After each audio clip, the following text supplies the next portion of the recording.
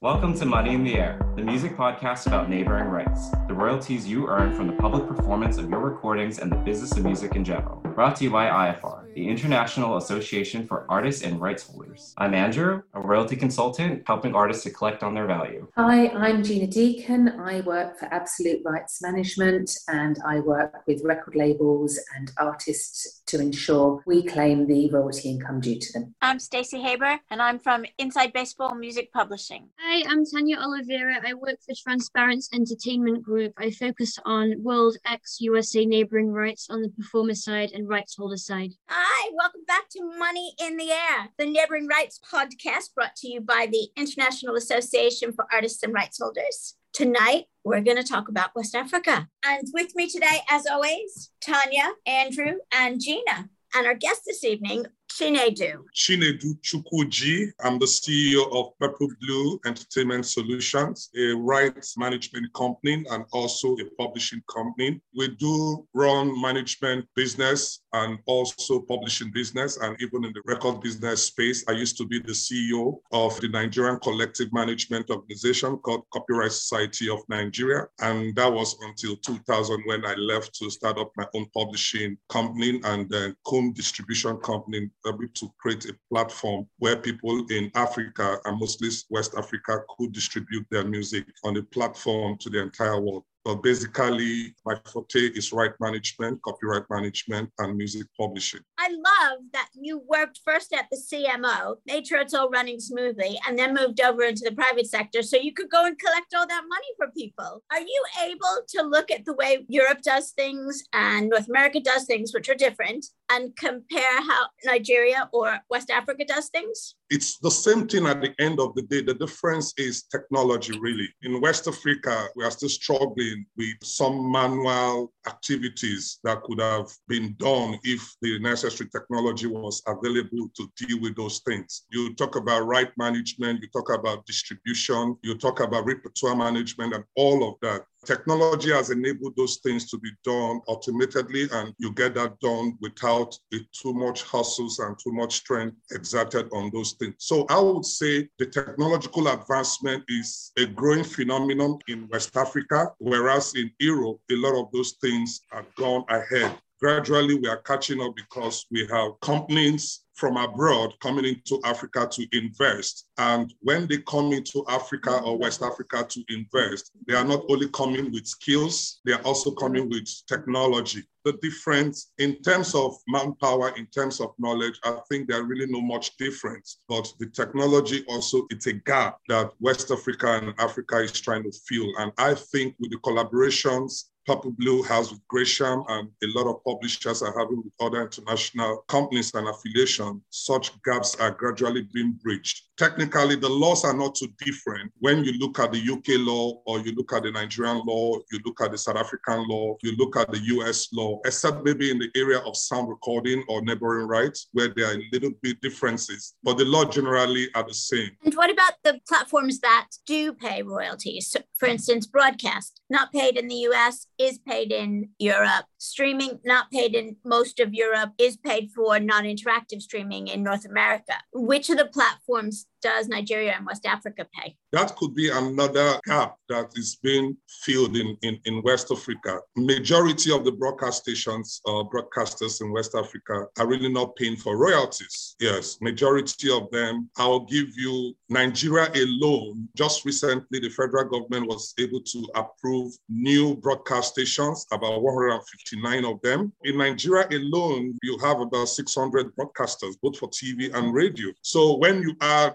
Ghana, you add Benin Republic, you add the other West African countries, you find out that we have so much broadcasters. But the other thing you ask yourself that, okay, we have 600, how many of those broadcasters are really viable? So you talk about viability. So I can sit down here and tell you that you'll be lucky to have about 150 of those broadcasters that are really economically or commercially viable. Right. So it becomes a struggle if you want to now issue licenses to 600 broadcasters. Number one, some of them are set up for political reasons. Some of them are not really set up as business or commercial minded oriented. They are set up for some other personal activities in order to push their personal agenda or politics and all of that. So when you talk about rights, payment, and all of that, it sounds like Greek to them. Do they pay on the publishing side for performance? When I was at the CMO in 2014, for the first time, we were able to get the umbrella body representing the broadcasters to sign an association-based agreement with the society, which was actually the first time broadcasters began to pay royalties in Nigeria. This was 2014. Before then, in 2012, we've been able to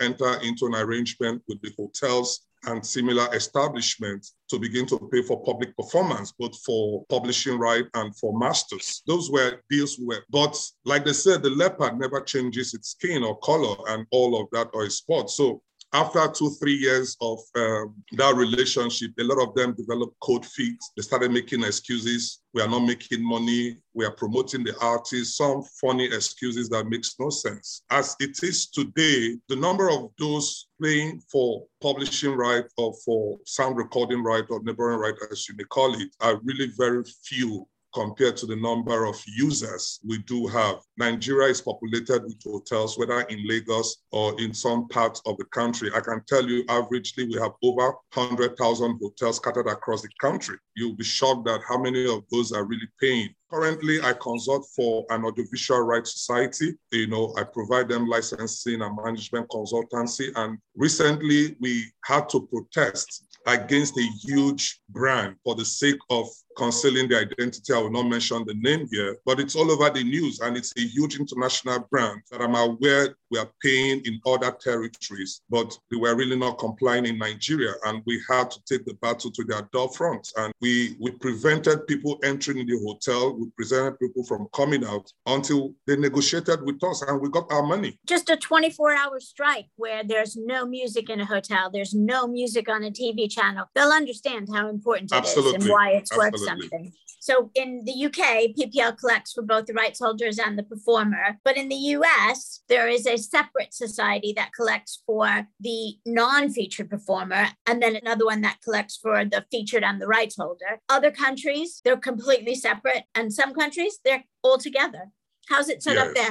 Mostly in West Africa, whether it's neighboring right, whether it's the publishing right, they are all collected under one single entity. I'll give you an example of COSON where I did work. We controlled both for the authors and the performers and even the phonogram producers. You do have the composers and the songwriters, the publishers, all in one umbrella. So what we did then, for ease of invoicing, that worked for us. Users do not want double invoices. I think these 3 years now, when PPL and PRS for Music came together and formed a company, just for the front end services. Back end, everybody does what they want to do depending on their repertoire. And we were able to bridge that by issuing a single invoice for both. Whether it's performing right, whether it's mechanical, all comes under one invoice. And that way, we're able to deal with that. However, maybe like in the US, where you have EMI and you have ASCAP and you have sound exchange with respect to internet and all of that. In Nigeria, we also have 2 societies for the music industry. Each have to license the users based on their mandate. And that also sometimes creates problem for users because they get an invoice from Society A and another invoice for Society B. Where the technology was not available at that time, it was difficult to really separate or demarcate whose repertoire you are using. But there are new technologies that are coming in now. So it's easier for you to say, okay, this is what you have used, pay us for that. So we do not have separate entities for the management of those particular works. They do manage them under one roof. What would you say is the major source of revenue in West Africa for artists coming from the performing rights sector? So you mentioned hotels and technologies and foreign companies coming in, these technology companies. Are you talking about like Spotify's or Pandora? What are the main drivers of performance income? Before 2017, the major source of income for a lot of right holders in Nigeria was what we used to call ringtone and collarback tones.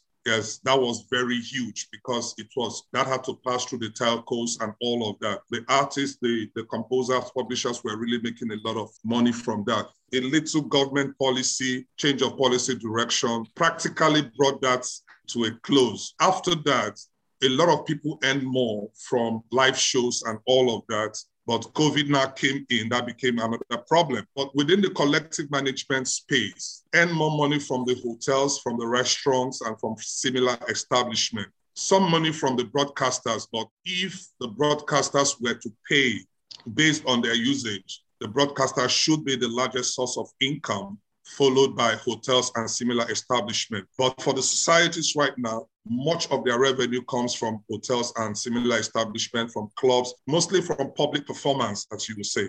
For artists, can artists outside of West Africa make claims and have direct accounts with the collection societies, or do they need to be resident in West Africa? Are they eligible to actually collect royalties directly? First of all, if you speak from the point of view of collective management or collecting societies, some of those artists, or a lot of them, will belong to their local societies, who will in turn sign what we call a reciprocal representation agreement with any of the societies in West Africa. On those bases, the local society in West Africa will collect for them and pass the same to their own local societies in their individual countries. The other way you can do that, you work through companies like ours, and who becomes more like your administrator, providing such services locally and being able to join some of those societies if we wish. And we collect on your behalf and the money is passed. The fact is that our law recognizes works from other territories as being protected in Nigeria, regardless of where you come from. As long as we have those reciprocal agreements, your works are equally protected in Nigeria. So when there are payouts or distributions, you are guaranteed your own payment or distribution. And is the split like it is in the UK, for example? It's a 50-50 split between the owners of the recording and the artists performing on it. Is it a similar split? What we have currently is, with respect to musical work, that's for publishers, they get 60%. The neighboring right owners or the phonogram producers get 40%. We have 2 new bodies being set up right now for the publishers and for the record label owners. Publishers is called the Music Publishers Association of Nigeria. And for the label side is the Record Label Association of Nigeria. So there's discussion currently going on about harmonizing the split to 50-50. Currently, what the collecting societies would do would be to give 60 to the publishers and 40 to the label owners. Even at that, IFPI is also interested in balancing those splits so that the publishers get 50 and the label owners get 50. But it's a discussion that we are currently having. And if you ask me, I will push that the 2 parties get equal shares, 50-50. Is anything paid directly to the performers, or does it all go to the label? Just like the publishers too, with respect to the labels, number one, it will depend on agreement. What kind of agreement the label has with the performer or with the artist. If the label has a 50-50 share with the artist, then the society will definitely implement what it's in the agreement. However, in the absence of an agreement, the ratio is always 50-50. So you get 50 from your split with the publishers, then you come down and you split it 25-25. But where there is an agreement, we will respect whatever the artist or the performer has agreed to this label. That's interesting, because certainly in Europe, and anyone who's part of the Rome Treaty, the performer royalty is an inalienable right, meaning you can't waive it and the label cannot take it. So that's really interesting. That's a major difference. Yes. The issue of sound recording in Nigeria is really not treated as neighboring right. It is treated as a copyright issue. So it has exclusive rights. The owner of a sound recording has the right to control and also the right to remuneration. An extension of that too is that we do recognize a neighboring right, but the neighboring right is with respect to their performances, not to the creation of their masters. Their masters are covered under copyright as sound recordings. But with respect to the performance, it's treated as neighboring right, which also enjoys exclusivity. That was fascinating. Thank you so much for coming on today. I really appreciate it. I have learned so much. Please come back again in a couple of months and let's talk about what's developed and what's changed. Thank you, listeners. If you haven't already, please remember to go to www.iafar.co.uk and become a member. Join IFR. All this is on the website and so much more. Have a great week. Bye.